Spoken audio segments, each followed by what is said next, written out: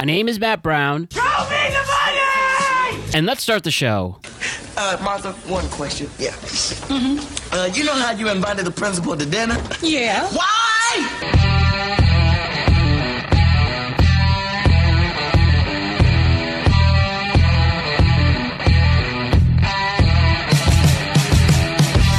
Yes! Let's go! The world is a better place because you are here to join us. My name is Matt Brown, and I am the host of the Productive Conversations podcast. What's happening, everybody? Look at this. It is May 3rd. Monday, May 3rd. It's May. It's gonna be May, is now it is May. Look at that. Spring in its final month.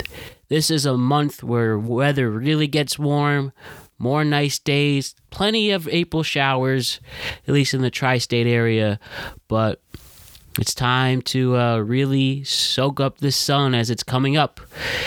You have restrictions being eased in the tri-state area in Jersey, Connecticut, and New York. We're starting to see things come back. More people are getting vaccinated. My second COVID vaccine, my second dose of the Moderna COVID vaccine is this Saturday, the 8th. And yeah, that'll be it. You know, I'm going to try my best not to get any symptoms or side effects, so it'll be a low-key weekend. But assuming we can push through and be okay, we will be okay. So can't wait for that. But until that great day, we have some great content on the way. And speaking of that content, I just want to remind you all to like and subscribe to the Productive Conversations podcast on all podcasting platforms and YouTube. Also, to check out all exclusive content regarding this show, go to productiveconversationspodcast.com so you can check out every one of our podcasts. You can check out the various links and the links to our podcast and networks that we are all a part of and the links to YouTube.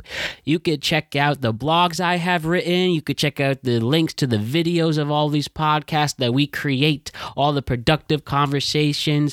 And you can even check out our merchandise store thanks to Zazzle. And there are some great things to buy over there, especially with the summer season inching closer and closer and closer. Go to the episode description below to check out the link to the merchandise store, or go to productiveconversationspodcast.com/merchandise and see the store we have created thanks to our friends at Zazzle.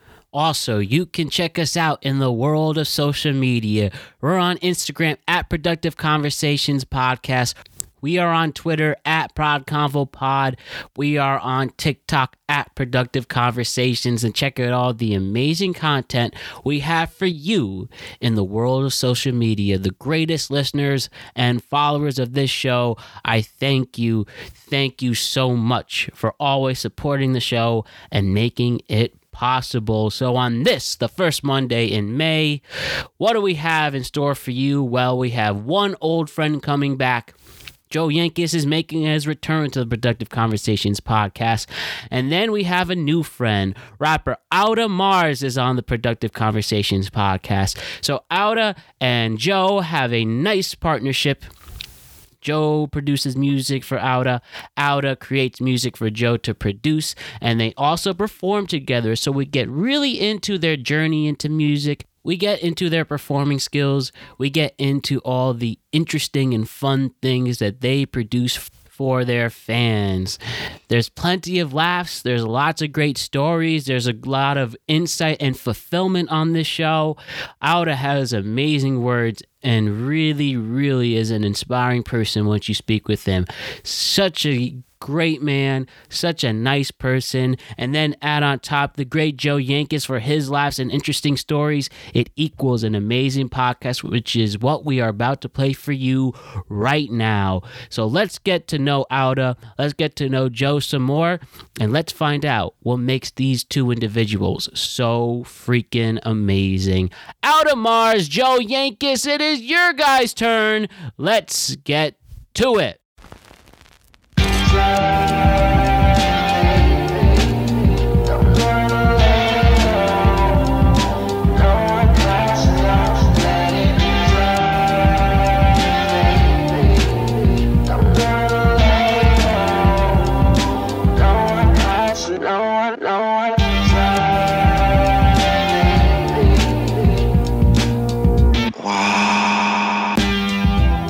Ladies and gentlemen, we are in another great position on this beautiful April day, simply because we have one, the great Joe Yankees return to the Productive Conversations podcast. And he's brought a great friend of his, an up-and-coming rapper, and I'm starting to get into his music, and he is one talented individual that we will get to know a bit more. Without further ado, along with Joe Yankees, we have up-and-coming rapper Out of Mars in the building today.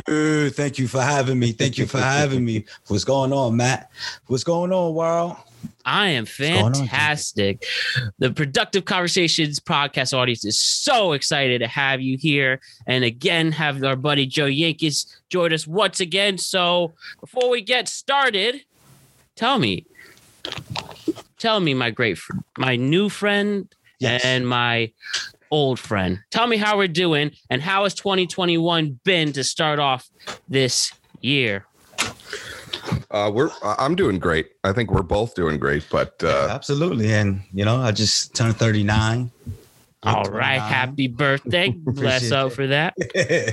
No, but just we have a lot of great projects going on, and me and Jenkins are actually putting I would say secret projects together. It's going to be a TBD, but there's a lot of great creative collabs that we're bringing to the table for you guys, which is going to be a productive conversation tonight. Yeah. Yes. Any way we could promote the brands, I appreciate that. So absolutely.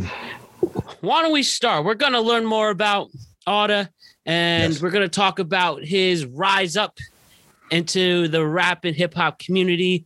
Gonna catch up with Yankees. But first things first, guys, tell me how you two met. What brings us here today, and where did this partnership form, and how is it at this point? So it's funny because I went to the Connecticut School of Broadcasting, and they've been a great resource ever since I graduated from there and finished that program. But originally, Mars was working with he had started a kind of a group out of there and was affiliated with the director over at CSB. So I remember I had his name's Joe too, and I had some conversation with Joe, and he mentioned there was somebody who's putting together an album, all this other stuff. I remember, you from the last episode, I mentioned my buddy Dean, who because we were talking, we were going to discuss, working on stuff like that. There was a whole discussion. The long story short, we basically got introduced via somebody in our professional network because we're both amazing musicians and entertainers. Yeah, and just on the grind, and it was a great connection, like from day one, and just building on music. He respected what I did. I respected what he did. And I was just like, you know what? At the time, we were putting together Otta Beta Media.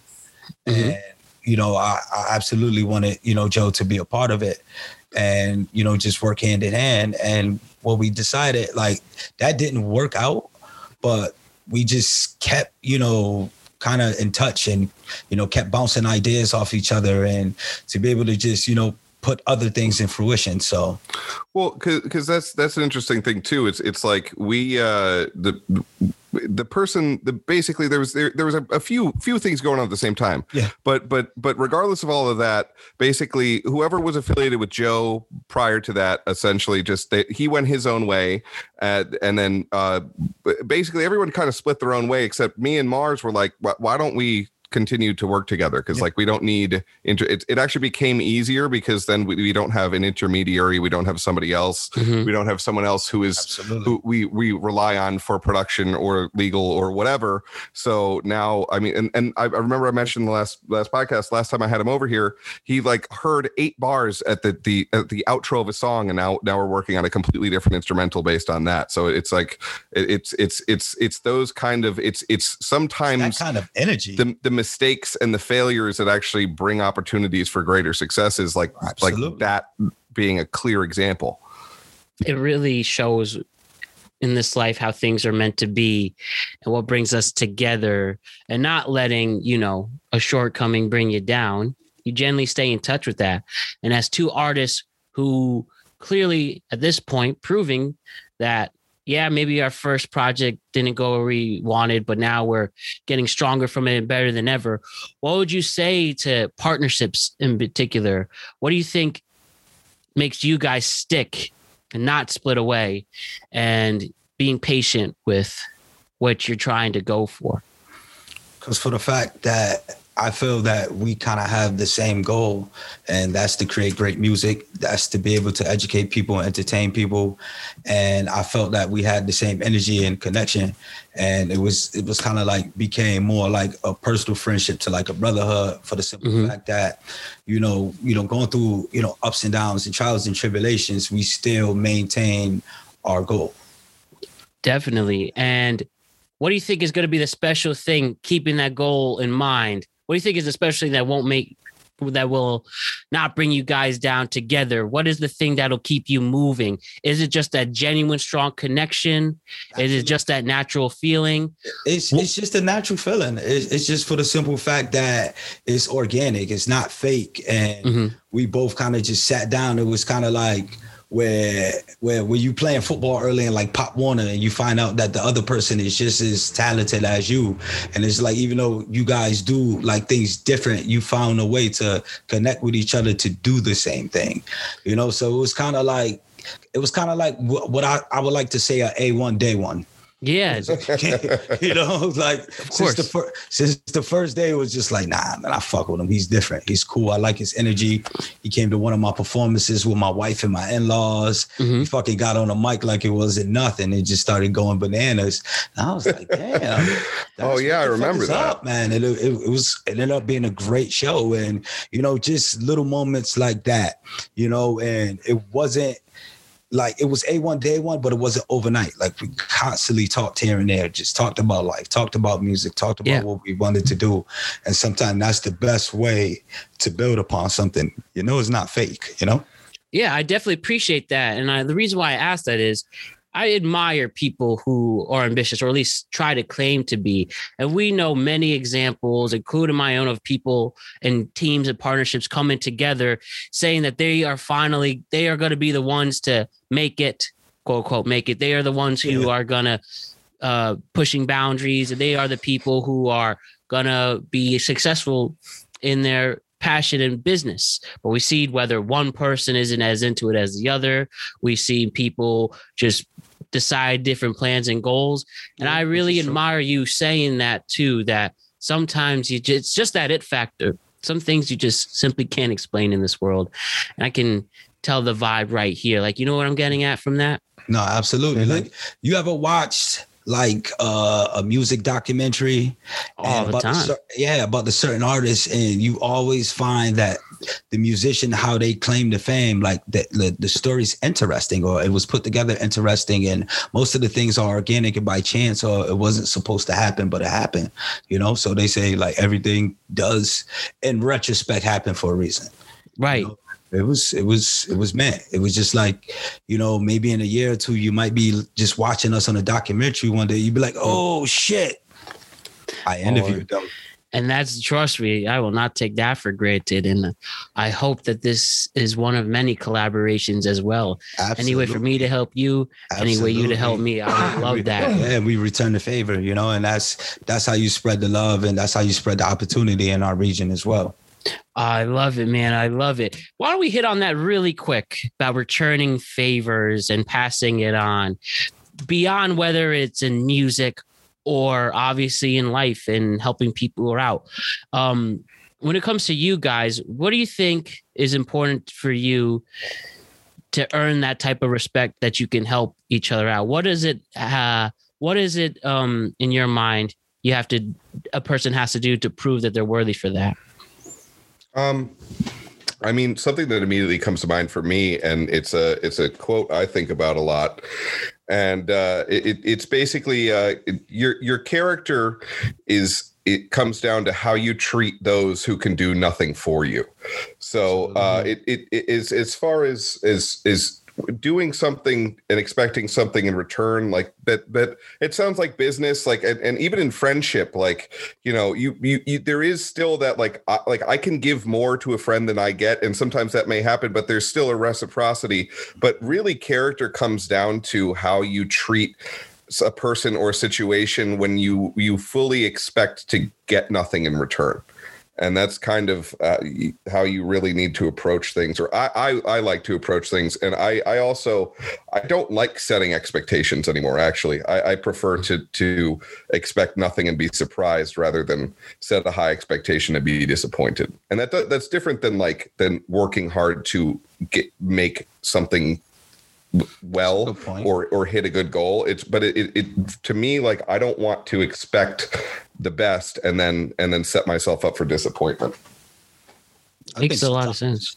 I just know it's just a knack, you know, it's just an energy. You can tell in 2.2 sometime on, you know, who I work with, how it's going to be deciphered out. It's not really a calculus, you know, dilemma, which I have to solve. You know, it is what it is. And I just know what I bring to the table, you know, because at the end of the day, like, I worked hard. I put a lot of countless hours.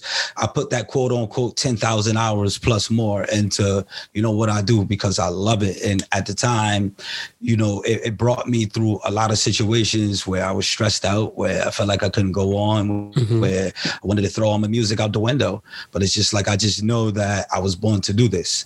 And for the simple fact that growing up, I didn't want to do it. And how I fell into it was actually with a teacher one day in poetry class, and she was just like, her name was Donna Edwards, and she was like, Jamar, I wrote a poem for her, and it was actually called the "Fuck You" poem. Crazy because seriously, it was so. Tell me about that. It was so honest. It was just like everything was either starting off or ending with "fuck you," and it was just everything like descriptively and rhymed in retrospect. And she was just like, I'm actually really impressed, and I think you would be a great hip hop artist. So that made me want to go home and start like kind of turning how I write, you know, with poems into, you know, like music and art and raps. And, you know, I kind of just fell in love with it. It was just kind of like a click. So it was just kind of like, you know what? I know I was supposed to do this because until I was about 16, 17 years old, I didn't want to do it. It wasn't on my mind. I wanted to do computer science or be a journalist. So. And it was really from that special teacher who led you to, once and for all, this is what I'm meant for. I'm pushing for this, no matter how long it takes, no matter what it takes, no matter how much I have to put into it. This is what I want to do. And how has that journey been as a whole for that since that special day? First thing first, absolutely, because she could have kicked me out of her fucking class, and she did. You know, she actually praised it, and the journey has been a beautiful journey for the simple fact that it's made me a better person. That it's made me a more respectful person, how I present myself, and like Joe said, I don't really expect shit from anyone. This is what I do. This is what I love, and I'm very passionate about it. It's either I'm gonna fuck with you, I'm not gonna fuck with you. Excuse my language, but not excuse my language. But it's just like, I just know that I just love to do music. So if you love to do music just as much as me, then we're probably gonna bond out on something, because this is my art, my passion. This is what I sit down, and when everybody was partying and shit, don't get me wrong, I went to the club too, but I sat and I wrote, I got better. You know, it was just like, you know how like Kobe wanted to get better. You know, at everything he did. And it's having that chip on your shoulder too, like, and doing that with not holding a grudge, because grudges can motivate us, but they can also put us into some pretty dark places. Very destructive as well. Yeah, if we let that negative emotion take us over. But it's just always proven that I have it. I have the talent to do that. And it is tough. It's not easy to get through to the industry. But truly, if there is a will, there's a way. I mean, we can name, you know, I don't want to call them joke rappers like the Akashi 6ix9ines or the, you know, the Little Dickies or Riff Raffs, but they have their special. Little Dickies actually okay. Yeah. Some people might consider them a jokes, but their music's still important to them. That's their music. That's their brand. It's just more if you're going through, like, I name more. Well, those two, like Riff Raff and Lil Dicky, are more comedic rappers, and Tekashi 6ix9ine, love him or hate him, he still has his own brand that he still is defending and going for it. And Very even if you don't polarizing. like the guy, you have to you do have to admire what he's pushing through for that. And how would you explain, like, your brand, Autumn? How would you explain your brand and creating that while going through, your journey to get to the top? I think my brand is being able to fall on your face in front of everybody and get back up and still be able to build and to be able to laugh, to be able to cry, to be able to fumble, to be able to go through the ups and downs that people go through every day that they're afraid to show, and that's my brand, because people have seen me go through all these things and still be like, damn, he came back and he's going harder. He's putting it together. He's not giving up. And, I think that's the true essence of building a brand, because people want to be attracted to realness. And at the end of the day, it's nothing more realer than to be able to be personable, at your most personable with the world, and not afraid to show that, you can fall and get back up. And so it's like it's a brand of authenticity, I would say.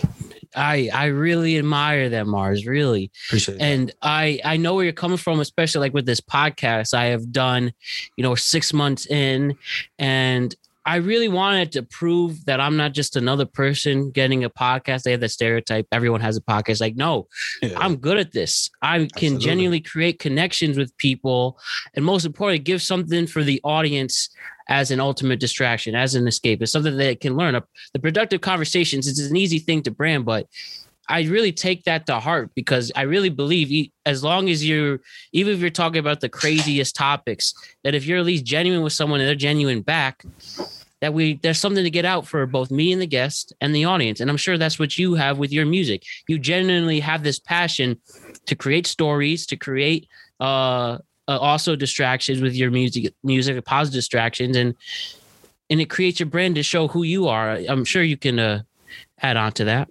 No, absolutely. It's kind of like it's no act behind it. It's kind of like a tell it like it is. Yeah. And my brand and like my songs is kind of like, I want to kind of tell you different things about my life, the things that I see. Like, I have a song in particular where I wrote about how my mom, she found out she was pregnant. She was about 4 months pregnant with me, and she had the opportunity to get an abortion, but instead of getting an abortion, she kept me. And she always tells me to this day that, you were my one of my most greatest gifts, and I'm glad that I didn't give up on you. And I put that into a song, and it was cool to be able to perform that back to my mom. And it was also like a dedication per se, so it's a lot of situations I've relatively put into my music, because I think that's one of the best ways to make music.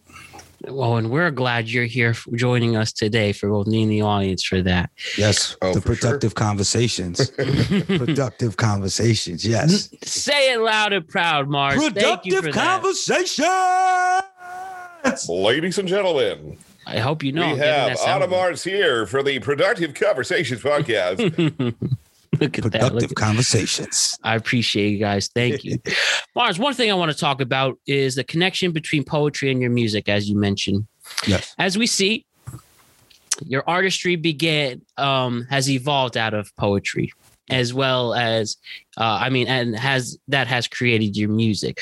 Could you walk me through more of that? Can you talk to me about the aspects of poetry that helped you become a better rapper? It actually, from poetry, had me create my own bar structure, because you usually have the 16 bars per se, and you can break it down into eighths, fourths, and twos. But really, I kind of threw all of that out the window. And like how I wrote poetry, it was kind of like 2 line, 2 line, 3 line, 1 line, or a 5-7-5, like a haiku syllables, and just kind of building off of that. So it kind of had me make my own style and not really kind of settle for the simplistic, 16 bar structure. So I would have to say that was the biggest thing, which poetry, I kind of combined the poetry and the artistry together. So Can you talk to me also about the storytelling aspect from your music? You mentioned some examples of what you have created from your past life to create your music. Can you also go with me a little more depth and how, like, when you're developing a song, is it story first? Is it the music first? Is it the lyrics first? Where do you go when it comes to your expression and creating your music in terms of storytelling? Themes first. I would say out of all of them. Okay, I'll tell you this analogy. The name of my first official album next year will be called The Ides of March. And the reason the reason why it's called The Ides of March is for the simple fact of the term backstabber.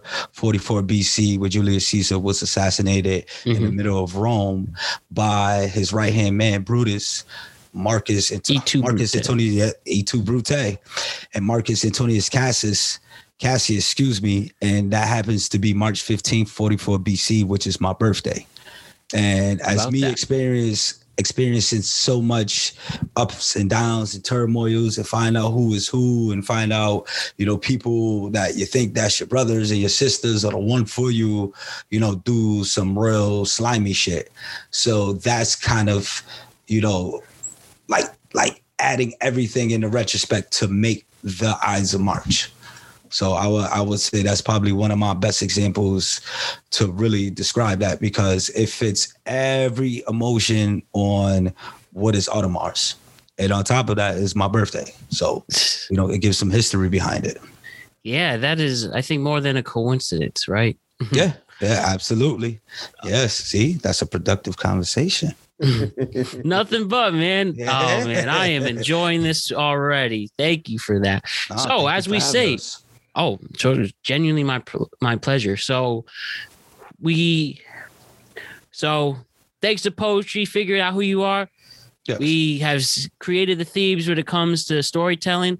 Now, can you talk to me about the production of your music itself and how you and Joe come together to create a song and how you create your albums coming up? Can you talk to me about the production aspect of your music?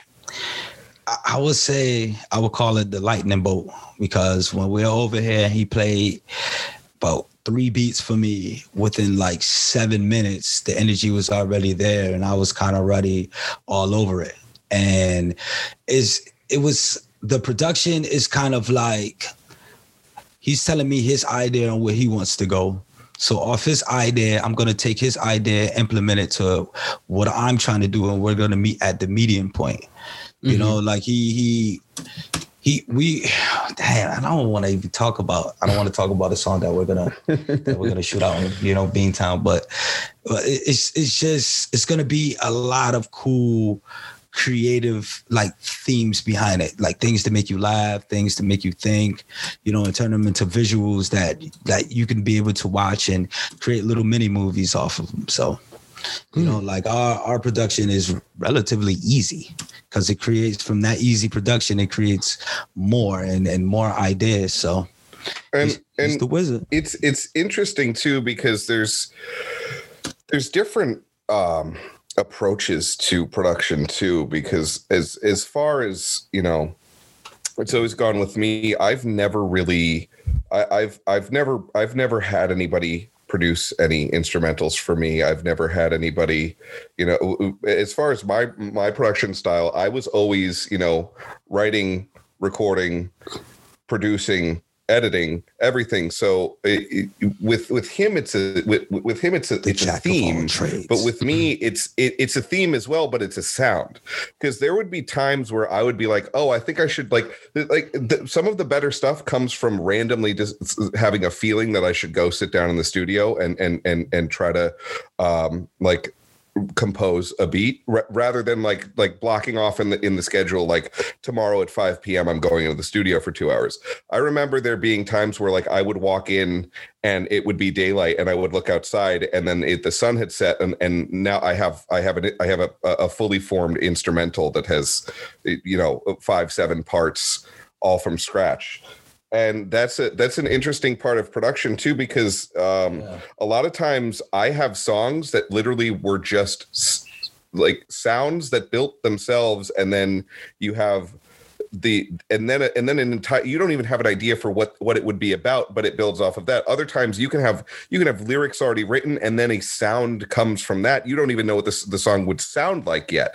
So production is a very interesting animal, because you can get there so many different ways. And for example, like one that he showed me, I didn't even realize until he sent me it that part of it, the part he picked out sounded like another instrumental that was already out there. And I'm like, oh my God, like I didn't even hear it. Yeah. And even from there, I had to like speed it up a little bit. And I'm like, and that's the wild thing. It was like bringing somebody else in on production. It gives you, it lets you hear beneath what you're capable of. Yeah, that's it seems like it's really cool. And it seems to also have a lot of patience with that.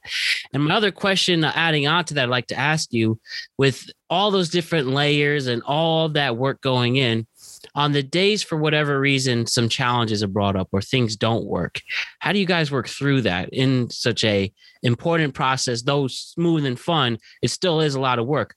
When you have those challenges, for whatever those challenges are, whether it's technical or something doesn't seem right, how do you guys work together to overcome that?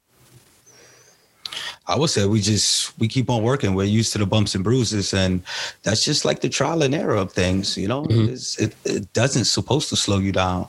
Plus, like, we both love it, so we're always going to figure out a way around it. Well, what's also interesting too is sometimes it's almost as important what you leave out as what you put in. Yeah. Because some things can get overproduced. They can get overproduced. They can get muddled, and like I was saying, like exactly, like it's the things that are left out that can make something. It like with art, with physical art, sometimes it's the negative space where the art is taking place. It's the timing as well. Yeah. Oh, yes. And you always push it through it because you know there's something beautiful and magical out there that you just need the right person to hear. And it also just creates opportunities. And when do you two feel you're most comfortable when a song is done? When you're finally done going through the trials and errors, you finally have a finished project or a finished product, when do you know that a song is done and ready to go out to the masses? It's interesting because you only know when you know. It's only done when it's done, and it's not the same. It's literally different for every song, and you could probably attest to that, working with multiple producers, working alone. Absolutely.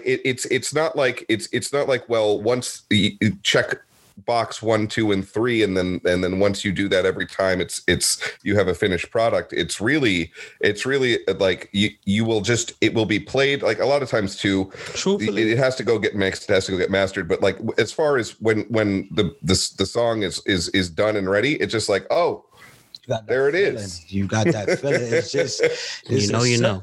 Yeah, it's a certain feeling. It's like if you want to go try like a hamburger that you like from somewhere like Jake's way back, and you'd be like, oh wow, this fucking burger is great. It's like, well, you know, and it's that certain feeling of comfortability, and you just like bobbing your head, you're listening to the finished product, and you're like, you know what, this can go.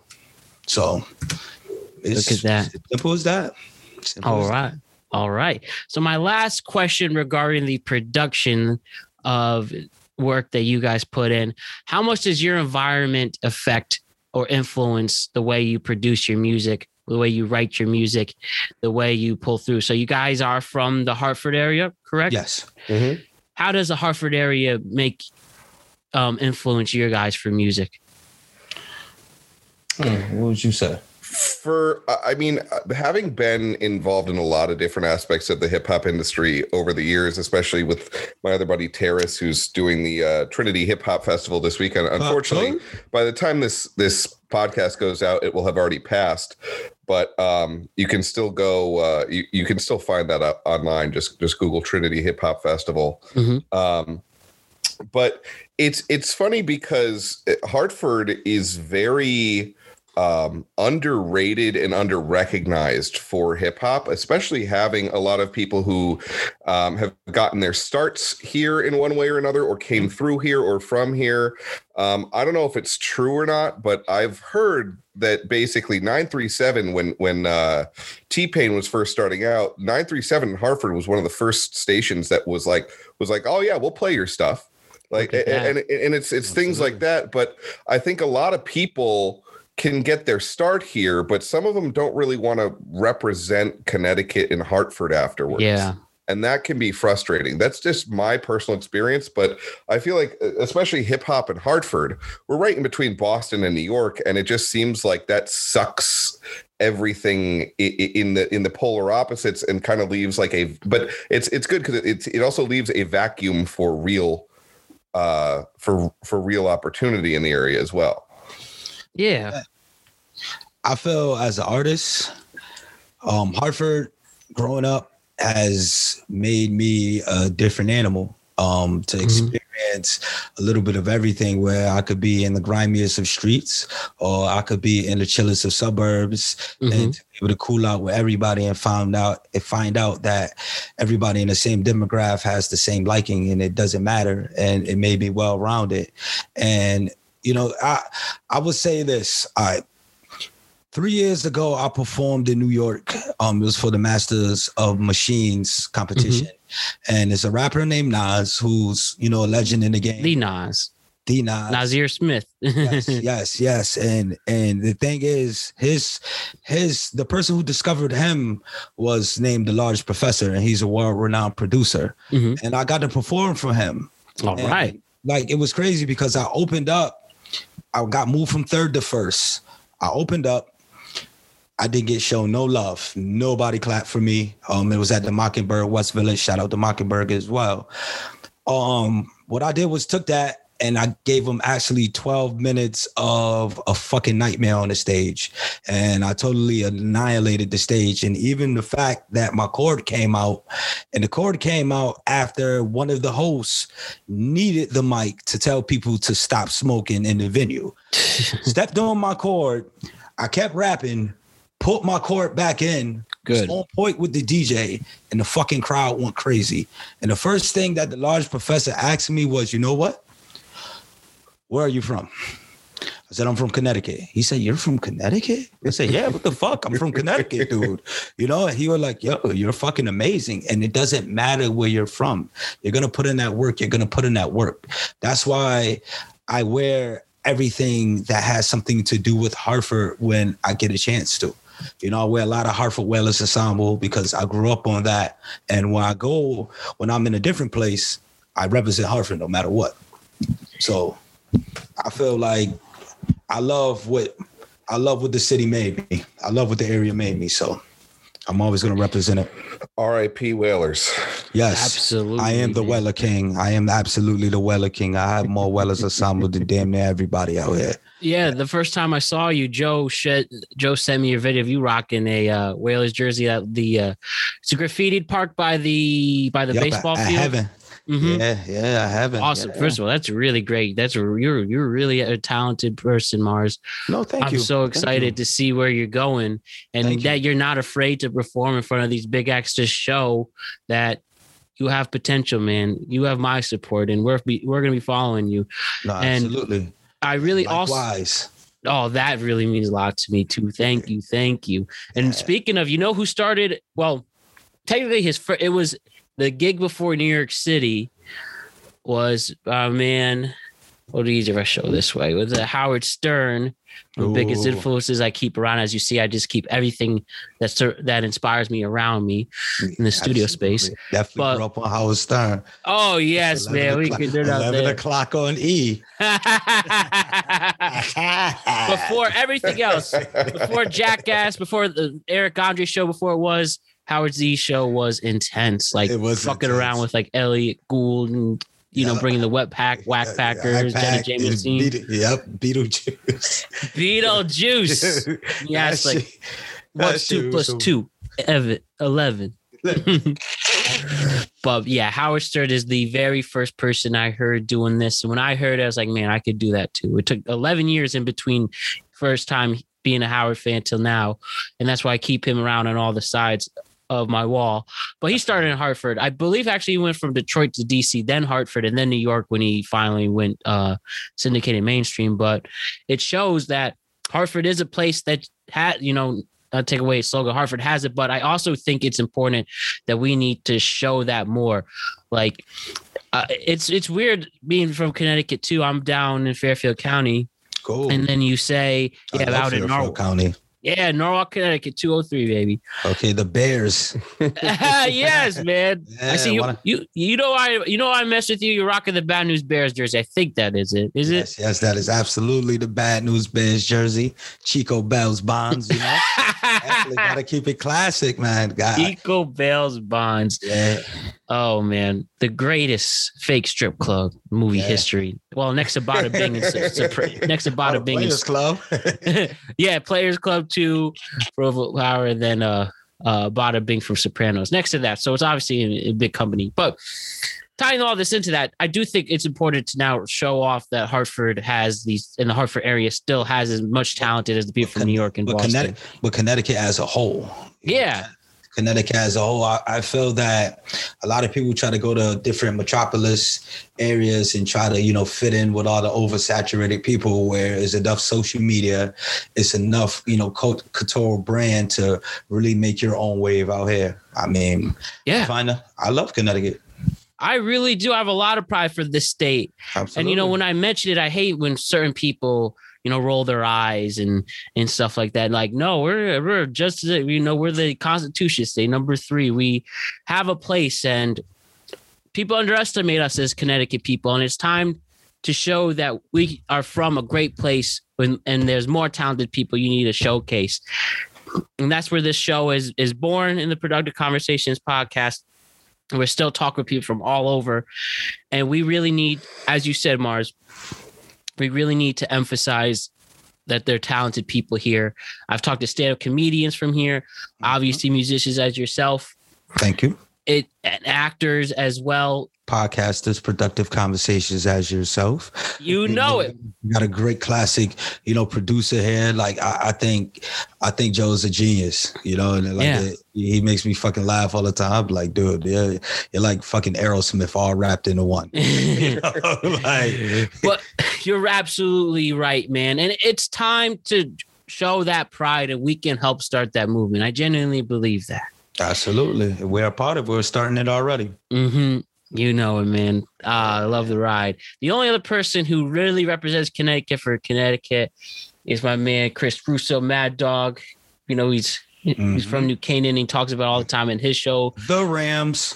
Yeah, exactly. Yeah, Mad Dog. Yeah, you see, I love every aspect of CT, man, from the Berkshires down to the shorelines, down to the grimy parts, just everything for what it represents, man. Let's represent it, man. Yeah. Really. I love it. I love it. So we talk about your origins. We talk about your craft. Can we also talk about, you hit on it a little bit just before, but the actual performing. Walk to me through about the opportunities you guys have had performing for audiences, and tell me that feeling and what it's like to get on stage and perform as you keep rising up the ranks. Talk to me about your performing style. Are you like a Freddie Mercury, just captivates a crowd? Are you more of a Travis Scott and you wallow out on stage? Or are you more of a calm, composing rapper? Like, I don't know, off the top of my head, like Jay-Z. Jay-Z's really calm, really calm, walking around the stage. But most importantly, what is Audemars Joe Yankees' performing style? You want to answer that first, Yankees? Oh man, I mean, it's because with my style, I'm because you were talking about like the rappers that like fuck around, and I love punchline rap, like and there are rappers like Kendrick Lamar and J. Cole type. Well, but more like 21, like 21 Savage, okay. Or even Eminem does it, Logic does it, but definitely the guys like what's it called? Riff Raff is just, he's a whole nother, like, It's really built different. he's a whole nother basket, but or more like a basket case. But who was it? Lil Dicky, same thing. But I enjoy, I literally, I want to listen to rap that I'm like laughing as I'm listening to it, not because it's bad or I'm laughing at it, but because they're basically telling jokes over and over. I love that. Because what the one that made me burst out laughing was 21 Savage. He was like, body slam a bitch like Randy, and because Randy Savage, 21 Savage, punchline, body slam a bitch like Randy, and it's just like, I laughed. I literally heard it in the car and laughed. Because it's funny. Oh man. That's like, so I want to, and even when I freestyle, I want to be dropping punch. I can write serious stuff, and I do, there is time for meaning and soul, but with me, I just I want it to be half stand-up comedy, half hip-hop R&B. That was a good 21 Savage imitation as well, man. That kind of cracked it up. Wow. Audemars, energy. I have a lot of energy. If you was to probably see me perform, you'd probably be like, what is wrong with him? But I don't care, because I love it. I love being in the moment. I'm also an indie film actor. I also do stage. So all right. So it's just something I relish off of. I would say it's crazy that you said Kendrick Lamar and J. Cole, because a lot of people be like, yo, you remind me of Kendrick Lamar. And I'd be like, thanks, because it's a great, it's a great retrospect, but yeah. I just like to be me. And I would say that's why I pick energy. I love to be energetic. I love to, pronounce everything. I love to interact with the crowd. I'm going to be running all over the stage, using my hands, using my neck, just looking into your soul. So. Yes, and that's the most important. Anyone, it's always great to be compared to people you really look up to. But the most important thing at the end of the day is your own distinct brand. You want up-and-comers to be compared to you, and you want people to look up to you like that's your distinct brand. Am I right? Yes, because it separates you from everybody else, and it makes you more authentic. It makes you okay, he started something that everybody jumped on. Now the new generation, they call it the Migos flow. But it's something that the Migos just started, and people just wow, I want to rap 4 bars in a stanza. So it's just kind of I just like to put my all into what I'm giving you, because especially if you're paying for it, and even if you're not paying for it, I want to be able to have performances that you're going to remember. Mm-hmm. Dang, he put on a fucking great performance. So, well, speaking of performance, I actually forgot I hopped on the mic at the performance that I went out to in Hartford. From your perspective, tell us about that. Yeah. Exactly. It was crazy because it was off the muscle. It was kind of boom. They'd be like, go at the starting line, and he just started flowing.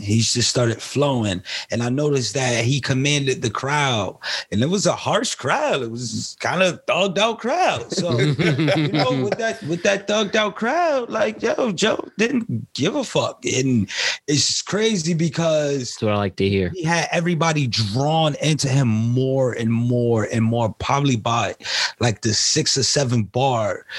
Everybody in the room was quiet, for the simple fact that they was okay, he can fucking rap. And that's what I like. It was just off. I like wittiness. That's just when somebody put you to the ultimate test in front of everybody, and he was not scared. And that's what really made me love him as an artist, because he was easily putting shit together and rocking it. Making us proud, Joe. That's what we like to hear. Yeah. I mean, isn't it truly the most? Even my wife who's here, she's here with me tonight. She said the same thing. It was off the muscle. He was just fucking going. And I was just whoa, this is some shit. Like Joey Lawrence and Blossom be whoa. So it was cool, man. Yes. Yes, and I mean that's what makes you stick out. If you could captivate any great talent, can captivate any audience, no matter where the audience is from, no matter what their age is, their backgrounds. It's all about entertaining. And it's cool because at the end of that freestyle session, you know, I see him, you know, building with more people and making contacts. And, you know, that's the key. I think that's the true key to life, you know, where everybody, like universal, like you said, different backgrounds, and everybody come for the same love. And that's the biggest thing. You know, it creates great relationships in life. You know? Absolutely. Always about entertaining, informing, and inspiring your audience. And that's where that connection will forever instill us. See, and it makes a productive conversation, huh? Yes. Always speaking my language, Mars. There I it is. appreciate you a lot for that. No, thank you. And last thing about the music before we switch to some other topics. Just talk to me about your future, guys, and what you can say. You mentioned that you are working on an album. If you feel comfortable to talk about the details, or if you're still working on it, we would love to hear it. But tell me in general what you guys expect, especially as we're transitioning to a pandemic-free world. Now that more people are getting vaccinated and things are changing for the better, what does that mean for you guys and your partnership in your music? I would say I kind of want to make history. I want to make, you know, great memories and like, since it's transitioning into more of a COVID-free world, you know, per se, slowly but surely, right, to make keep people laughing, keep people smiling, like, you know, tell more stories that's going to uplift and inspire, and, you know, just kind of just really have fun and be creative with the times, you know, during it. Like, you know, I just released a video. I'm one half of a group as well called Automatics. Shout out to my man Trismatics from Springfield, Massachusetts. And we shot the video and we had COVID masks on, you know, to let you know, like, you know, it's still out here. You know, we're being kind of, you know, careful on what we're doing. We're trying to, you know, portray that message as well. So, you know, just little creations to kind of go with the times. Yeah, that's I definitely hear that. Though we're at the end, we're at that third base. It isn't over yet. We still have to continue to follow the rules and make sure no one gets sick. Yes. But we're really on track for something good and a good warm weather summer and spring. So let's keep doing our part and give more opportunities for my two guys right here to perform as well. So we can't mess that up as well. But do you have any working any tour dates of some sort? Do you have any performances? So that's actually a really rough thing right now. Like, as you know, like, even with my buddy who is now, he was with Sony Orchard, now is with Sony, Sony Records proper. He was saying like still there is, like, even with the most major of labels, they're having trouble, like, even deciding if they do or don't want to book tours or shows and stuff like that. And that's because the music industry is heavily centered around live performances, and that still is a big issue. So but what the main thing we're trying to do is get studio time together, and luckily I have a nice little private studio here. But essentially it's kind of going to be, it's kind of like, if I were going to give you a visual for the sound of this, what we're going to put together, it's kind of like if you've ever seen gasoline in water on the side, that kind of a rainbow. It's one of those things where it's like, it's wavy. It's almost like a color you can't really describe that like it's a type of color you don't see very often, but it's different, but it flows.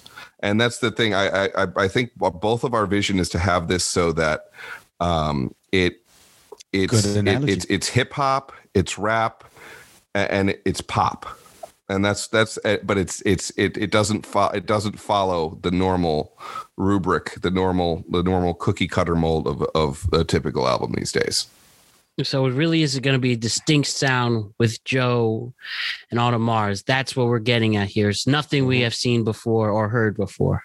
Probably not. I mean, Joe's writing his retrospect. I'm gonna explain it on my side. It's gonna be some real amazing shit. Some shit that's gonna give you a lot of fucking energy, and we're gonna bring it to the table, and we're gonna do it creatively. So, world, please be on the lookout for this great EP. And you know what? We're not announcing the name yet. We're keeping things under wraps. We might call it Productive Conversations. Oh, man. Well, it'd be a bit awkward if that was the case. But you could do Productive Rock. I think that'll be a dedication to you. What the fuck? Like, shit, has to be like give you producer credit. Yeah, where did you get that? Like, where did you get the idea from? We were on Productive Conversations podcast. I'll definitely, any tribute with that, I really appreciate. So you definitely got my support with this. Please just promise me the day it drops, you let me know so we can promote it and get our listeners and viewers to it. So speaking of we could definitely drop that together. But you recently just dropped an album, right? Yes, I have. So I do want to give you an opportunity to plug that, because I know we're running low on time here. Yeah. He brought me a physical copy. I love physical copies. Have the physical copies. This is all right. I gotta get you a copy too. I definitely can send you a copy. Please, I would love it. I haven't had a physical copy since Yeezus. That was the last album in general I had. Ooh. And I would love to add that to the list. But yeah, talk to me about. Where can you find it? Right now, what we're doing is we're trying to make it available for personal copy until about towards the end of April. And we're going to have it on every social media outlet, just for the simple fact that I want my locals and I want people to support us and inbox me at Jamar Audemars Smith on Facebook, or Audemars or Automatics, AUDAMATIX on all outlets. If you want to be able to purchase a copy, and we'll send you a copy, for the simple fact that we want people to organically get more in tune before we release everything on social media. And sometimes it fades in the wind. So we kind of want to just have people gravitate it and appreciate it. And I've been having people purchase copies and, call me and request for copies to be ordered and, send out. So, it's a blessing. It starts off slow, but it eventually builds. So a nice crescendo. Yeah, please, let's set that up. Absolutely. I will put it on the wall, on this wall of the studio, put a special place for it. But you got plenty of room. Oh, trust me, there's a will, there's a way. We can move things. But yeah, as you said, where we could get one more time, where can we get Automix? We could just reach out to you. Where one more time? AUDAMATIX on all social media outlets, from Facebook to IG to Snapchat to TikTok to Twitter, every little social media outlet. But really, the fastest way is to inbox on AUDAMATIX or Jamar Audemars Smith on Facebook. And, continue to support. The name of the album is If He Dies, He Dies. His name after the sonotum of the Rocky IV movie, which the fictional character Ivan Drago, the villain, and is really explaining as when you have your back against the wall. Rocky had his back against the wall versus Drago. And it was kind of like, Drago's like spin none. If he dies, he dies. Mm-hmm. So, in that retrospect, it was just like Rocky was like, nah, there's no if he dies, he dies. Like, where I'm not going to back down. And Drago ended up, if he dies, he dies. So that's we're kind of like the Rocky in the industry, facing the Dragos of the world that's trying to, shut the authentic music out. So. I love it. Again, reach out to my man Audemars to get that. Again, Automatrix out now.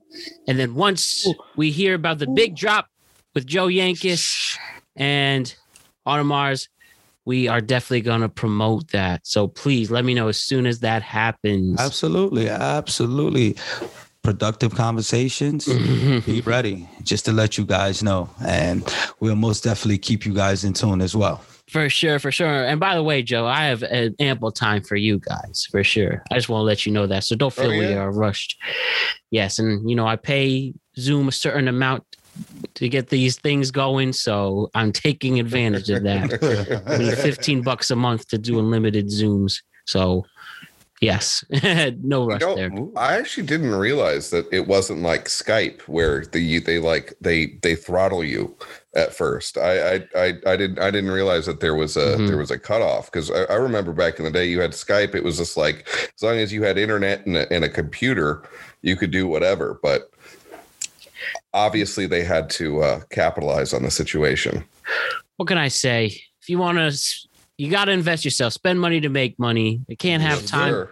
I can't have time limits on my podcast. When I have multiple people, I can't have that time limit. So it's worth the investment instead of wasting money on a McDonald's meal or something. That's how I get through it. Not there's anything wrong with McDonald's, but I can use that money. Because, I am a big fan. I hate when people talk shit about fast food places because deep down you all like it. But instead of just eating an extra meal that I don't need, just use it for this. Don't live on it. Exactly. Everything's good in moderation. I especially get it when you're just drunk at 1 a.m. Oh, yeah. Like McDonald's is always there for you. Obviously, you're not driving through the drive-thru. I hope you either have an Uber driver do it or a designated driver. But I have been there when I'm like, you are stopping at McDonald's or I am not getting in the car. This is why you're you, Joe. So let's switch to some other things. Let's have some more fun with this. I have a general question for you two, and they'll see where that can lead us in our conversation. But simply put, what grinds your gears? What frustrates you about this world right now? Whether it's, people in general, whether it's a certain business, whether it's a show, whether it's something on their internet. We'll start with Joe in this one, then we'll switch to Mars. What grinds your gears in this world right now?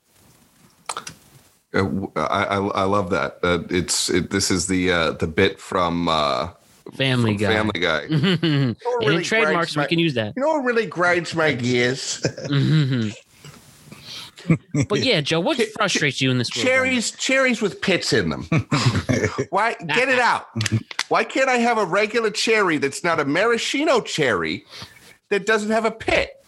That's really good, actually. Why does a candied cherry have to be the only one with no pit in it?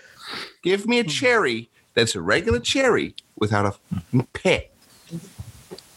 Sorry, that was my absolutely horrible. Shout out to Gladys Knight in the pits. Impression of Peter from Family Guy.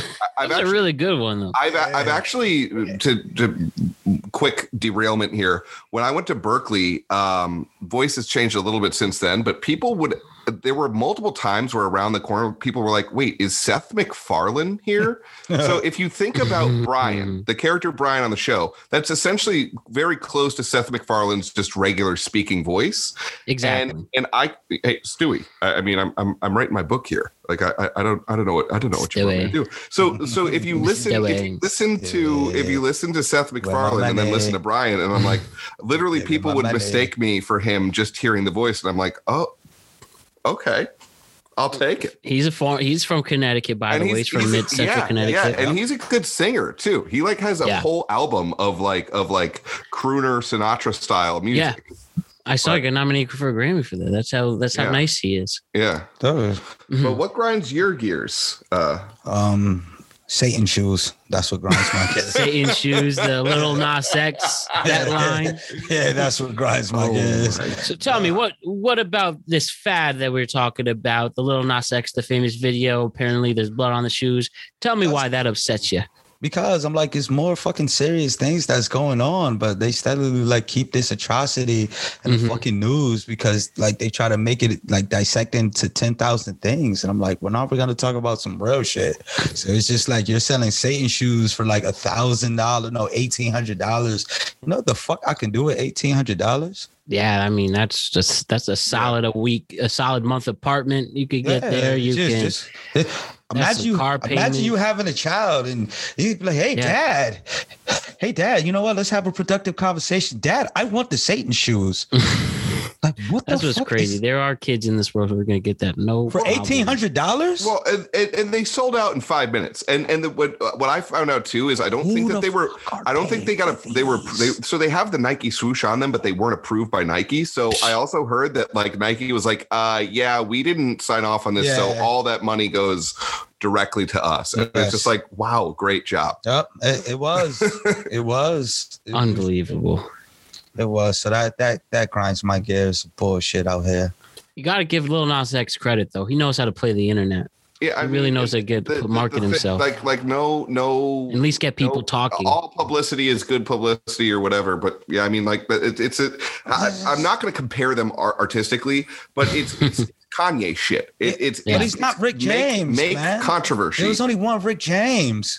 You know, like what the fuck? Rick James, Little Nas X, that was a whole different fucking animal. Rick James had his fucking shoes on the couch. Little Nas X, you haven't put in any work yet. I respect what you're trying to do and whatever that you choose, that's cool, but you still haven't put any work yet. You know, and that's another thing that grinds my gears. People always want to consider themselves the GOAT early. Mhm. Oh wow, that's a classic album. How the fuck is that a classic album? How is that a classic movie? Here's another thing. You don't determine if you're the GOAT. People determine if you're a great. Yes. You don't tell people you're the great. Yes. People tell you you're the great. And you And like, notice but, like- that most of the people who do that really do phase out. Yeah, and see, you just said it, because like you're gonna be watching something like 20 years later, they're gonna be like, remember Little Nas X? Like, they'll be like, oh, okay. You know, it's just, I don't know. We that's why I loved, you know, music and movies growing up, especially like the 80s and the 90s was like the golden years, because it's just, they put a lot of passion in their art, and everybody was different. It was like, it was the same, but it was different. And there wasn't like jumping through hoops either. It was like people just got to make what they wanted to make, release it, and not worry about who was going to put them on the rails for what after it went out. If you didn't like it, you didn't like it. And there wasn't a bunch of immediate social media platforms where everyone could dissect something literally 1 hour and a half after it comes. Because basically after something comes out, you basically get the amount of time it takes to play the album or watch the movie before everyone is like surgically ripping it apart online. And it's like at the same time with the Lil Nas X thing, like it's like everyone, a lot of people are offended, and rightly so. But it's just like I think we've swung to a place where everyone's too offended at everything, and it's like now it blurs the lines for what is and isn't right to actually get upset about. And that's the problem. When everyone's getting upset about everything, it takes the meat off of the bones of the things that you really should be worried about, things that are real issues. And that's why I think like we have to get to a place where it's like, especially with art, music, cinema, where art is art. Yeah, it's true. I just felt him and his team made a dumbass art decision. That was just a dumbass decision. It was just like art wise, it's just for the simple fact that, do you hear anybody really talking about how great the song is? No, I want to tell you that I couldn't tell you like the main mess. I mean, you obviously with the message behind this stuff. It is more just you're just bashing the opportunity these guys have. Yeah, just for the simple fact that he made one of the biggest songs in the past 20 years with Old Town Road. After, you make a couple singles, that's what you're supposed to do. But like, this is like your Old Town Road part 2. Like, I just feel like if you're trying to be successful still in the Old Town Road retrospect, this is the last fucking thing you should be putting together. That should be telling me. That just tells me, it's almost like telling me like you don't really have nothing left in the tank. do you feel like almost like I'm sorry, you were saying, Joe? Well, I was going to say too, because I watched the video. I'm like, oh, I get exactly what's going on here. This is shock value, 100%, like something I might do. But I then went and looked at the lyrics, and even for what the song is supposed to be about, it's like a coming out. It's like a love story. The lyrics are fucking trash. I'm sorry, it's not well written. It's like, and some of it doesn't rhyme well. It's like the chorus. There's one line in the chorus, and I've heard it a couple times, but it's just like it hurts, and it's just like if you're gonna do that, have some substance somewhere. And like the problem is, the beat's good, it's well produced, it sounds catchy, but there's no meat on the bone, and then all it is a giant flash in the pan, is what it is. That's it. And also just a fad to take advantage. People get more money one way or the other to do what they have to, and yeah, people are just doing what they can to. Even at the end of the day, people are just doing what they can to eat. Yeah, and I'm just, and it takes the greatness out of shit. It's like a 12th place trophy. Yeah. It's like, come on, man. Like, what are you really rewarding artists who are trying to put genuine messages out there and stuff when you have, you have TikTokers getting millions of dollars just doing little dances? And I guess, respect it. I mean, and I respect the grind. You'll probably catch me doing the TikTok too. It's just sometimes the art of it is just okay. Like you get this opportunity to showcase yourself to the world. Tell your story. It's like, tell your story, but it's just make sure you tell your story right. Like, add some fucking creativity to this shit. Like, who the fuck wants to see a fucking stage in Mortal Kombat? It looks like you got fucking Motaro fucking running around like Motaro wins fucking love story. Like, come on, man. But at the same time, I get it. There's always like 30 years ago, it was Madonna that was pissing everybody off. But Madonna was creative as shit. She has some power. Then you had Lady Gaga, but I'm talking about like with the outrage against this, and like you're always gonna have like this person that's pushing it. But I will agree that with every like generation musically, there's been been the same sort of like outrage porn that these artists will make, but the substance it gets like it's like a cup, and then you have like a full cup, then a half cup. Now there's just a little bit at the bottom. Now it's like starting to evaporate. Like there's like a drop of water at the bottom. It's like a cheap ass cup. Yeah, it's like the cheap ass cup when liquid falls through, and you're like, oh shit, how did the liquid cup just crawled through and just spilled eventually you're gonna get like you're gonna get something like this with a TikTok star who's like lip synced, gotten famous from lip syncing songs. They have them ghost produce something and have somebody else, it's not even their voice, and then like you get to a point where what you're watching, the art, it's who you're seeing and what you're seeing. Nobody, like that person, you're not seeing anybody involved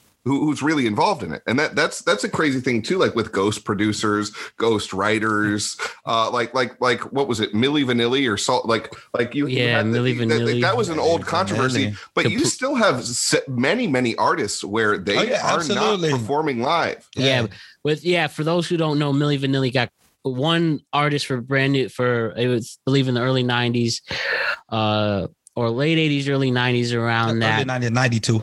Yeah. Okay. Early 90s, won the Grammy for Best New Artist. Yep, and American Music Awards. And they were straight up caught lip syncing, and it wasn't them at all, and they returned their Grammys.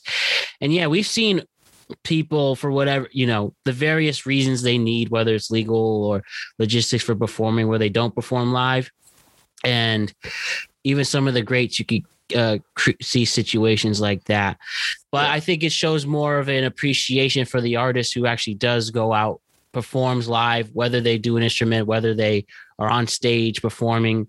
We have to give more of those opportunities for artists and show that it is worth it, and give life to their artistry. Can you agree? On the other hand, there is a difference between a studio band, a studio artist, and someone who just is like a shell of an artist. Because you have a band. I'm not sure if you're familiar. Either of you are familiar with Steely Dan. They are like they're. And the thing was, everybody knows this. Everybody says this? They were really a studio band. They couldn't really their live perform like their live. It didn't measure up, but they've made some of the best, most and I actually shout out Berklee College of Music because I think I'm not sure which member it was. Donald Fagen, I believe, went to Berklee.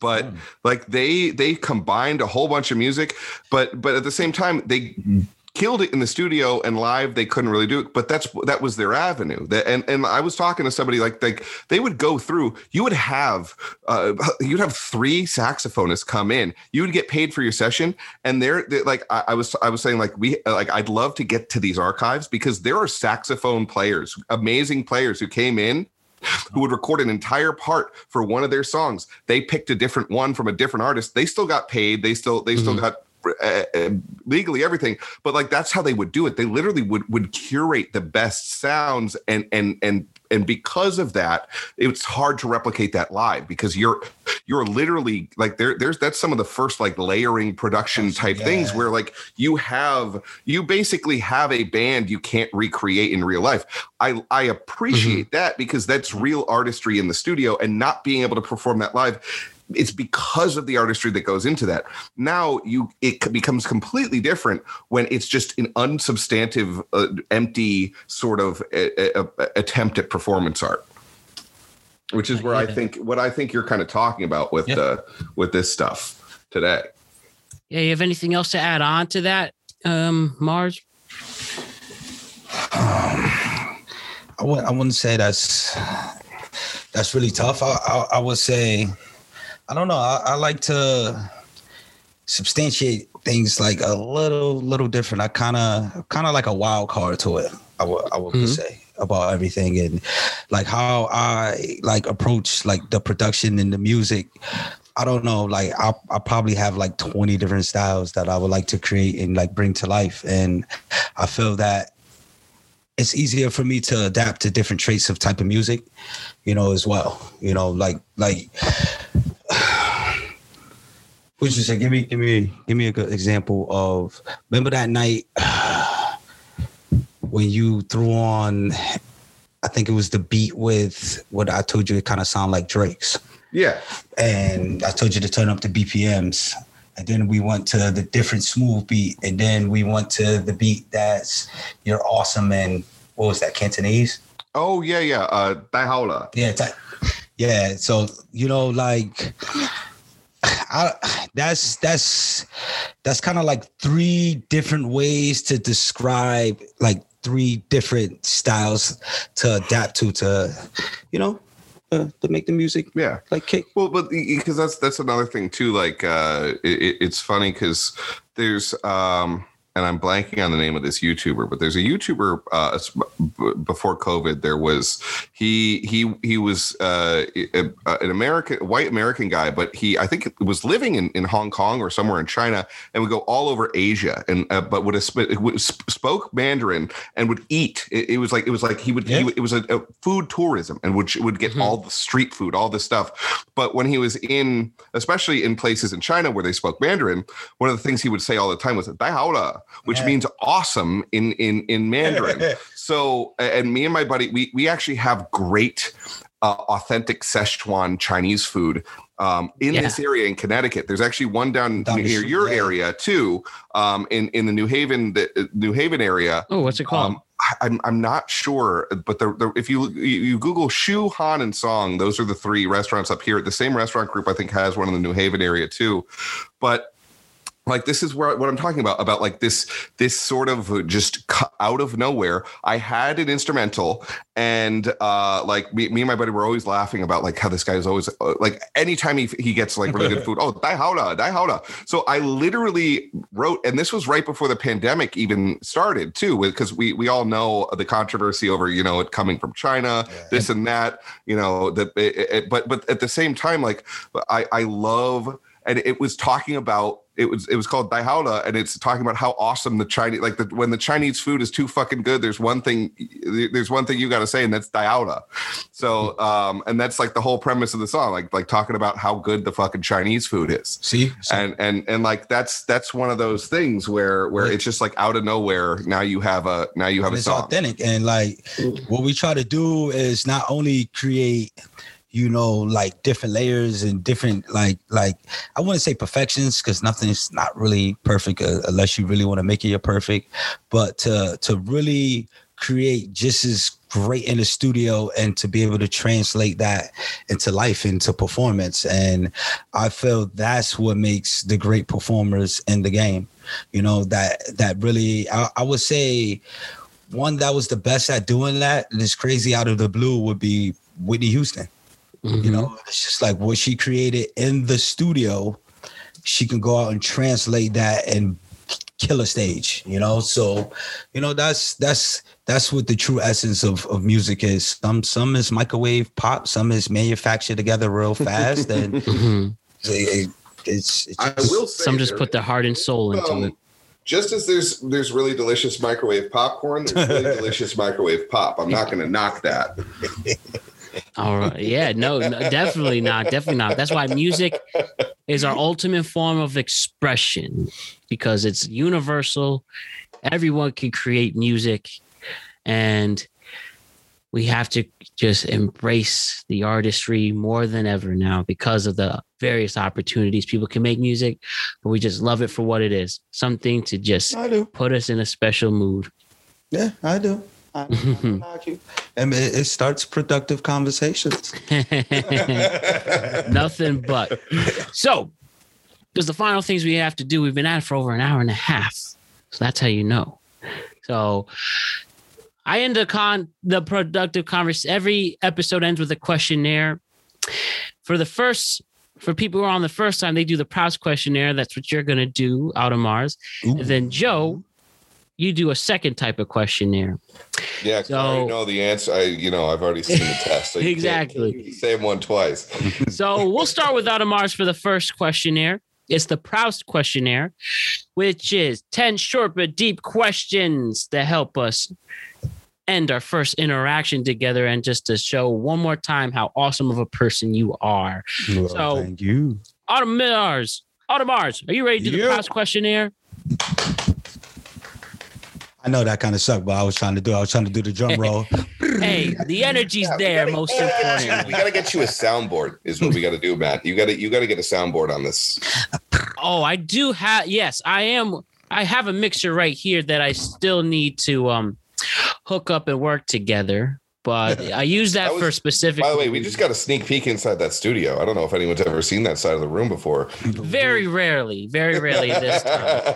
We did, when the show first started, we did have some in-studio guests, but then that's when the COVID spikes happened and we had to be precautious. But, now things again turning around. Hope to have more people on the other side and show off the studio some more. Yes. But yeah. Anyways, Proust questionnaire, Out of Mars, ready to do this? Yes, sir. Let's do it. So my first question for you is, what is your favorite word? What is my favorite word? That's right. Wow. I would say fuck. I mean, like. Hey, that's all right. Whatever your favorite word is. Execute. All right. First time I've heard that one. That is a great first favorite word. All right. Number 2 is, what's your least favorite word? Fuck. No, tell you the truth, detriment. Detriment. Yeah, because I know it comes behind that word. It's usually not positivity. Absolutely, for that one. I agree wholeheartedly. So the third question, and as I say this to everyone, this is not necessarily a sexual question, though some people have said sex to answer it. And again, they do them. We respect it still. And even if we laugh. Hold on. Hey, we're here? Hold on. Oh, whoa. We're good. We're good. Oop. Yeah. We lost you for a second. You're back. Yeah. All right. We're back. Better than ever. But third question again, not necessarily a sexual question, but if that's your answer, totally fine. But what turns you on in this world? More of a life fulfillment one. For the few people who have said sex, that's great. But what is more of, what fulfills you in life? What turns you on? What brings you your most zen and joy? Truth. That's a great one. That's a great answer. All right. The truth shall set you free. And it's also what turns Audemars on in this world. Absolutely. So having said that, what turns you off in this world? It's actually two. Mm-hmm. Tell me about it. Being musty is one, because especially if you're grown, like if you're musty, like it's no reason why if you're grown and being musty in the same retrospect. I understand, like sometimes we'll work hard, have a hard day. It's like, yo, just instantly go take a shower. Like it's your body feels 10 times better when you have that. Absolutely. And my body feels 10 times better when I don't have to smell your musty ass. I know, what the fuck? Just kind of like snakes, like snakes. Somebody in your face, and you think they're proper, think they're stand up, and you come to find out that they're not stand up. So I know we all have many examples of people who are snakes in this world. Yes. My favorite line for Sopranos is about snakes. What's that? Let me just Google it really quick so I get it right. Mm-hmm. While you're Googling that, give him time to prepare. What's the next question? It's my favorite lines. What is that? Can't touch this. No, I'm just playing. So I have the quote right here. Yes. The amazing thing about snakes is that they reproduce spontaneously. They have both male and female sex organs. This is why when you don't trust someone, you call them a snake. How can you trust a guy who could literally go fuck themselves? That's literal too. Yeah, exactly. So my favorite part about snakes. So, well, I mean, if there's anything, I do hate snakes in real life. Well, number 5 is, what sound or noise do you love? Sound of rain. Yeah. The sound of rain. Sometimes I'll put it on YouTube and I go to sleep with it, and it's so calm and it makes me think. It makes me think on how my favorite word, execute. I want to execute my move. Mm-hmm. That's what I'm saying. Bars right there. Bars.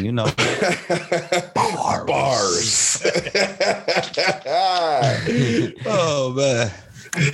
What sound or noise do you hate?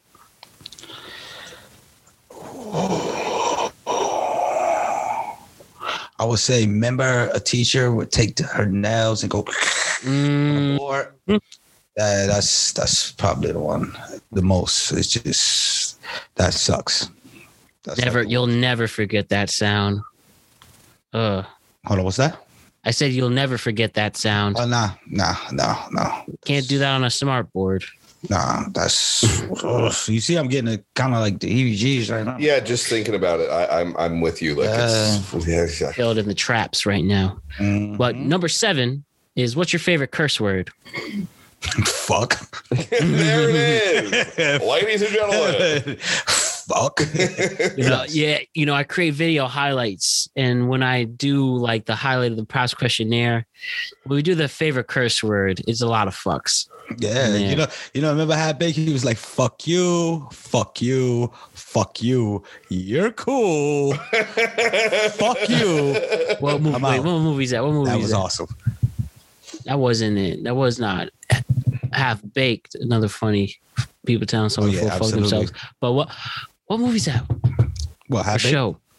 Was it Half Baked who says fuck you? Nah, you're cool. Fuck you. It was that. Yep. Guillermo Diaz. Yep. Shout out Guillermo Diaz, man.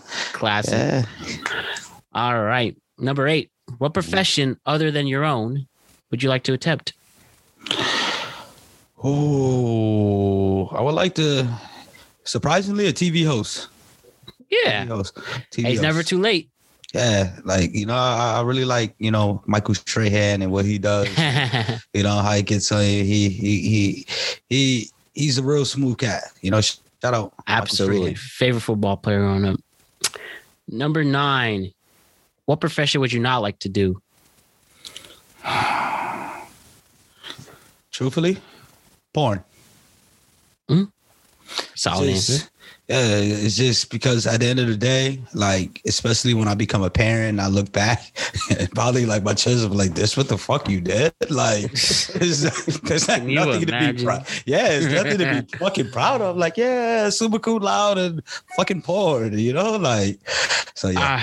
I really want to interview a porn star for not to talk about the content they make, they get in detail. I want to talk about, like, you know, what you're doing is, with all due respect, taboo to certain generations.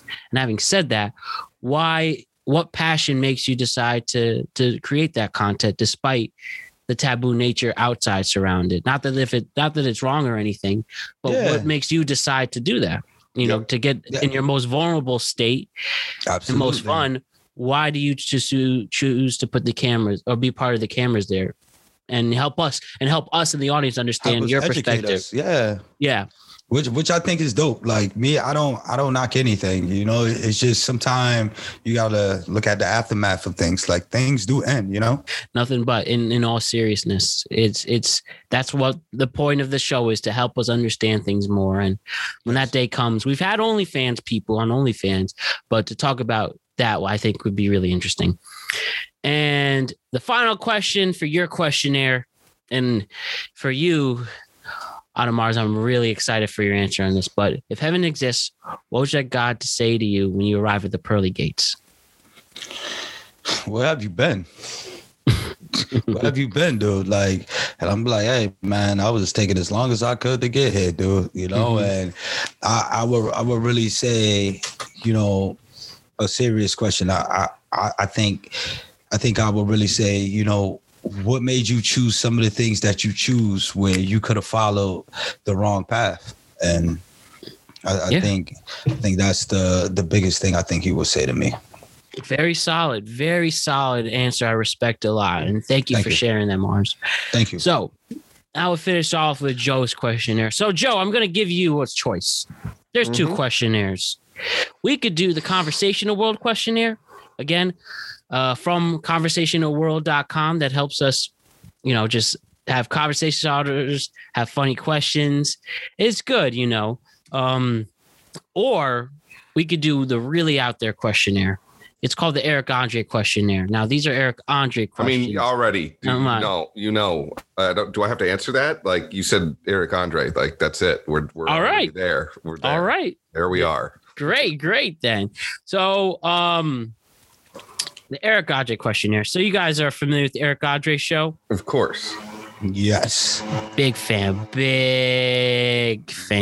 As someone who watches stuff on his free time. Him and Hannibal. Yeah. Him and Hannibal. The squad. Shout out to Hannibal squad. The thing about them, right? So crazy talk show, but it's just a show. I have fun and see how grotesque it push the limit you can't without being a dick about it. That's what's great about the Eric Andre show. And it helps me, you know, for someone who watches so much stuff and analyze it, it's nice to just turn my brain off and just laugh. I think Eric Andre is great at that. So his question has the most random, obscene, crazy, grotesque questions. And again, these are not my questions. These are his. And we're just seeing their reaction. As I say this to Joe and you both reacted, feel free, Mars, if you want to answer them as well. So this is the Eric Andre questionnaire that Joe has agreed to. And are you ready for it, man? Again, these are not my questions. These are his, but they are a hell of a lot of fun. Oh, man. Are they your questions? Well, I mean, I watched every single episode and wrote it down, but these are his when they come up. You sure they're not your questions? I promise in this case. It's not. All right. If that's the case. Hit it. All right. And again, there's also some questions that I did throw in because there are some questions that are straight up will get me canceled, but I switched them around to make it fair. So it's like, yes, most of them are Eric Andre questionnaires with a few questions of mine that relate to this randomness. All right. So the truth comes out. Okay. So technically, yes, they are some of the questions. So it's a nice mix.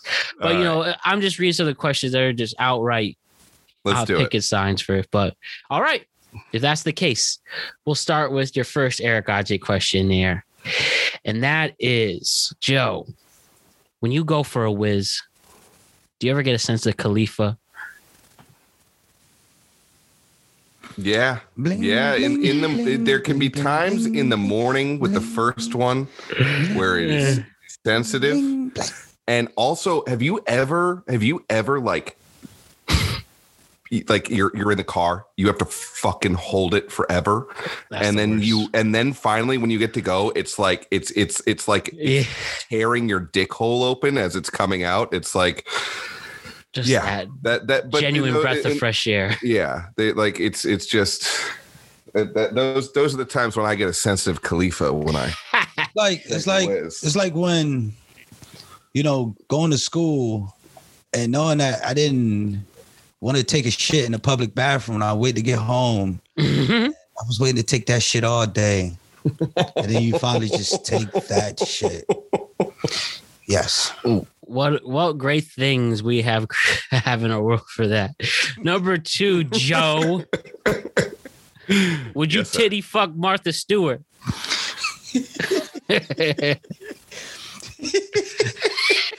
Fuck yeah. Is she gonna make you gift baskets after? But only if I had a time machine and could do it when she was 27.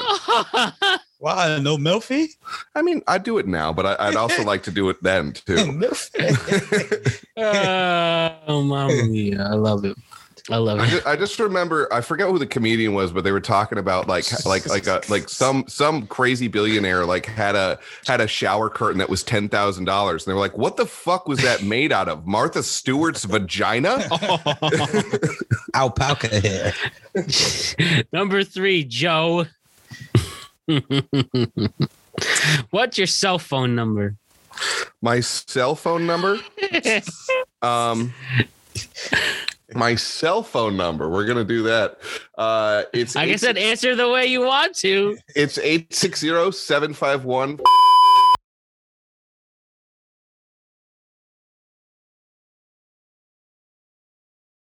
Whoa.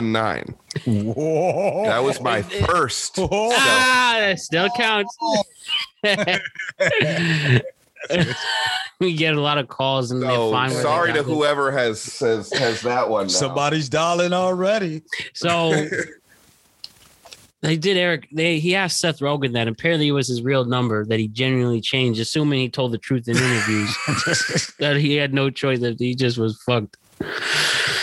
Number 4. Have you heard a guitar? I'm not sure. I don't know. I don't know if we are living in a simulation. So I don't know the different universe. I don't know if every time I wake up it's a different universe. If a guitar, what is it like? Maybe. Number 5. Number 5, Joe. You familiar with bukkake? Yeah, that's like a kind of sushi, right? Oh my goodness. Or is that a sauce? I think there's a certain type of sauce that is no questions asked where it came from. Ask Ben Stella. All right, what's next? Let's keep it rolling. I'm loving it. All right. All right. This is number 5. No, number 6. Oh, excuse me. Yeah, number 6. You're number right. 6, actually. Number 6. How old is the oldest person you fucked? 55. And you were 28. Oh my goodness. So 55 minus 28 Milfy. Oh, wait. is 27 years apart. Gilfy. Yeah, 28. Yeah, 55. Ooh. My goodness. How was it, Joe? It's fine. It's good. Did you ever see her again? If you don't mind me asking, how did this all unfold? I don't know what I should and shouldn't say about this. Like, we are not on bad terms, but it happened right before lockdowns really got heavy. So no, I have not seen her again. Did you guys play the Kanye West song "Love Lockdown"? I don't think so. I love that beat. All right. Well, Joe, but sounds fantastic, and I hope it was. Number 7. It wasn't not. That's right. Number 7. Oh man, a rare voice crack right there. Okay. Love it. Tell me. I'm picking from this. How come a wolf is the only thing that can be aware? I'm a werewolf. I mean, you could be aware of your surroundings. A werewolf is the only wolf that can be aware. I actually say that a lot. Like that's one of my favorite like play on words. Like if someone tells me something I already know, I'm like, I'm a werewolf. I seen a werewolf one morning going to work. Really? Yeah, it was true. It was true. Tell us how that unfolded. It was probably about like 6:05 in the morning, and I was heading to the job I was employed for at the time. Mm-hmm. It was in Bloomfield, Connecticut. And then next thing you know, as I was riding, it was preferably dark too. So riding, and next thing you know, it was like, poof, the wolf. It was like Saber Wolf from Killer Instinct, damn it. It was crazy. And I told my wife, Blimey. I said, what was that? She was just like, I think that was a wolf. That was a bloody wolf. Mm-hmm. Yes. Of the were variety. Yes. Aware. I was aware that I seen a wolf. Yes. But yes, I seen a wolf one morning. All right. Was it what a life? Was it aware that it was a wolf? Yes, it was aware because it ran so valiantly just across the way. On 2 legs or 4? It's crazy because it was just like you think it's fucking 2 at first, but it was going so fast, like you didn't know. It was like a dare, bruh, as Kevin Hart would say. Okay. It was just like really fast, but it was like here and it turned around. I was like, wow, that's a wolf. So yes. That's the wolf story. Oh, what an adventure! How many more we got left here? We got 3 more. Oh, make it right. That's plenty. That's more than I bargained for. But let's keep going. Oh, Number 3. I want it to be more than I bargained for when it's Eric Andre. So we're like, what, 7? Number 3. Are you single and ready to mingle? Or I should say number 8. Yes. I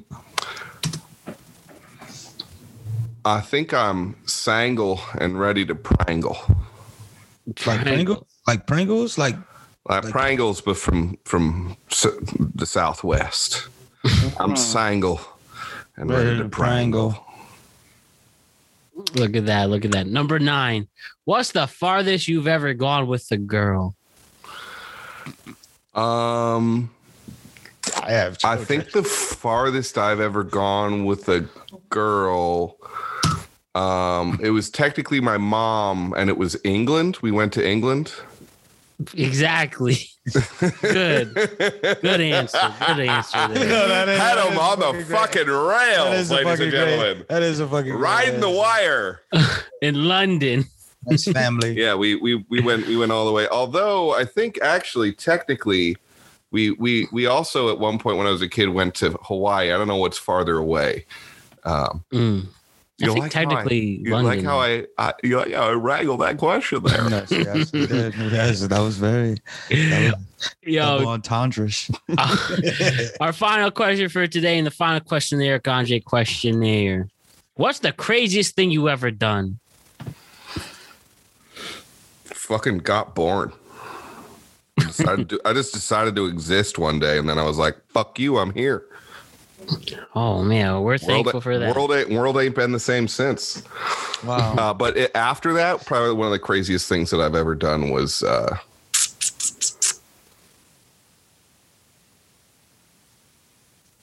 join Theta Chi. That was like just the longest like good bad decision. It was like a freaking like not epic series, like epic really like HBO series. 2 seasons of it too. I always thought a good college show Definitely don't take my idea, trademark it. Is a series called Good Times, Bad Times about college.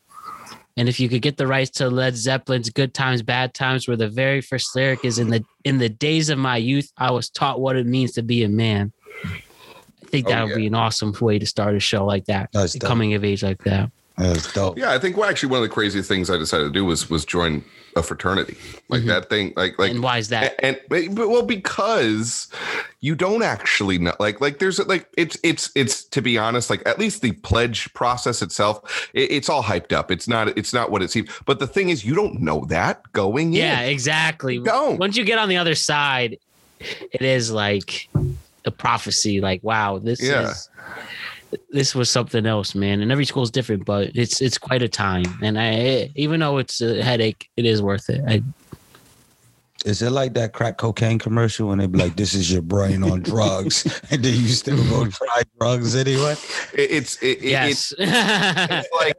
It's like a surface level, it's like you have a Easter egg and like oh, it's pink on the inside, and then you crack it open and it's like, why does this smell gross? It was pink before. It's not just a gooey and weird. Why is it cold? It's not a cat. Who enjoys And these? what a game, guys! What a game! Out of Mars, Joe Yankees. Tell us one more time where we can find your stuff. Well, you can find Audemars at Jamar Audemars Smith on Facebook or Automatics AUDAMATIX on every social media outlet, including LinkedIn on Friday. Boom. Boom. So by the time this is released, I think Friday will have passed. Yes, so LinkedIn included. But and Joe, where can we find your stuff? Yeah, so just literally Google Yo Jankus, YO space JANKUS. That's I'm Yo Jankus on all social media as well. My Twitter's kind of boring. Instagram's fairly entertaining. SoundCloud has some stuff. It hasn't been updated in a while, and I keep all the old stuff on there too. And some of it's like, wow, you did that. I did that, and I'm leaving it there. So scroll down a little bit if you want to hear some. Hey, Look at that. But I mean, it's like I said last time. It's like you start from somewhere. No overnight success, just an overnight sensation. Absolutely. Bars right there. Guys, it's been a pleasure. I enjoyed every second of it. I hope this is one of many. And I just can't wait to see what you guys pull off. You have my support. I'm sure you have the audience's support. And we love and appreciate you guys. Thank you so much for an incredible appearance. Is there any final words you have to say? Oh, we would like to thank the world and you for having a productive conversation and look forward, absolutely to, building with you again. And thank you, for having us tonight. Thank you for having me as a first time guest. Yes. Thank you, Matt Brown. Without Matt Brown, there would be no productive Big Matt Brown. Guys, we've hit close to 2 hours. That's how you know, man. And I will not take this connection for granted. Thank you so much. God bless. And I'll see you all really, really soon. That's Audemars and Joe Yankees. Yeah! Thanks again, my great friends. Hey. Till next time. Have a good night. Peace. What a time, what an experience, what great vibes and great stories. Audemars and Joe Yankees, thank you for an incredible appearance, and be on the lookout for Auda's new album, Auda Matrix. Gonna come up very, very soon on all platforms. This Thursday, we are back with one of my favorite podcasts I ever done. We have the incredible Ali Youssef, my old friend from college. We reminisce on the good old University of Hartford days. We learn about how he proposed to his girlfriend, now fiance. We geek out on music.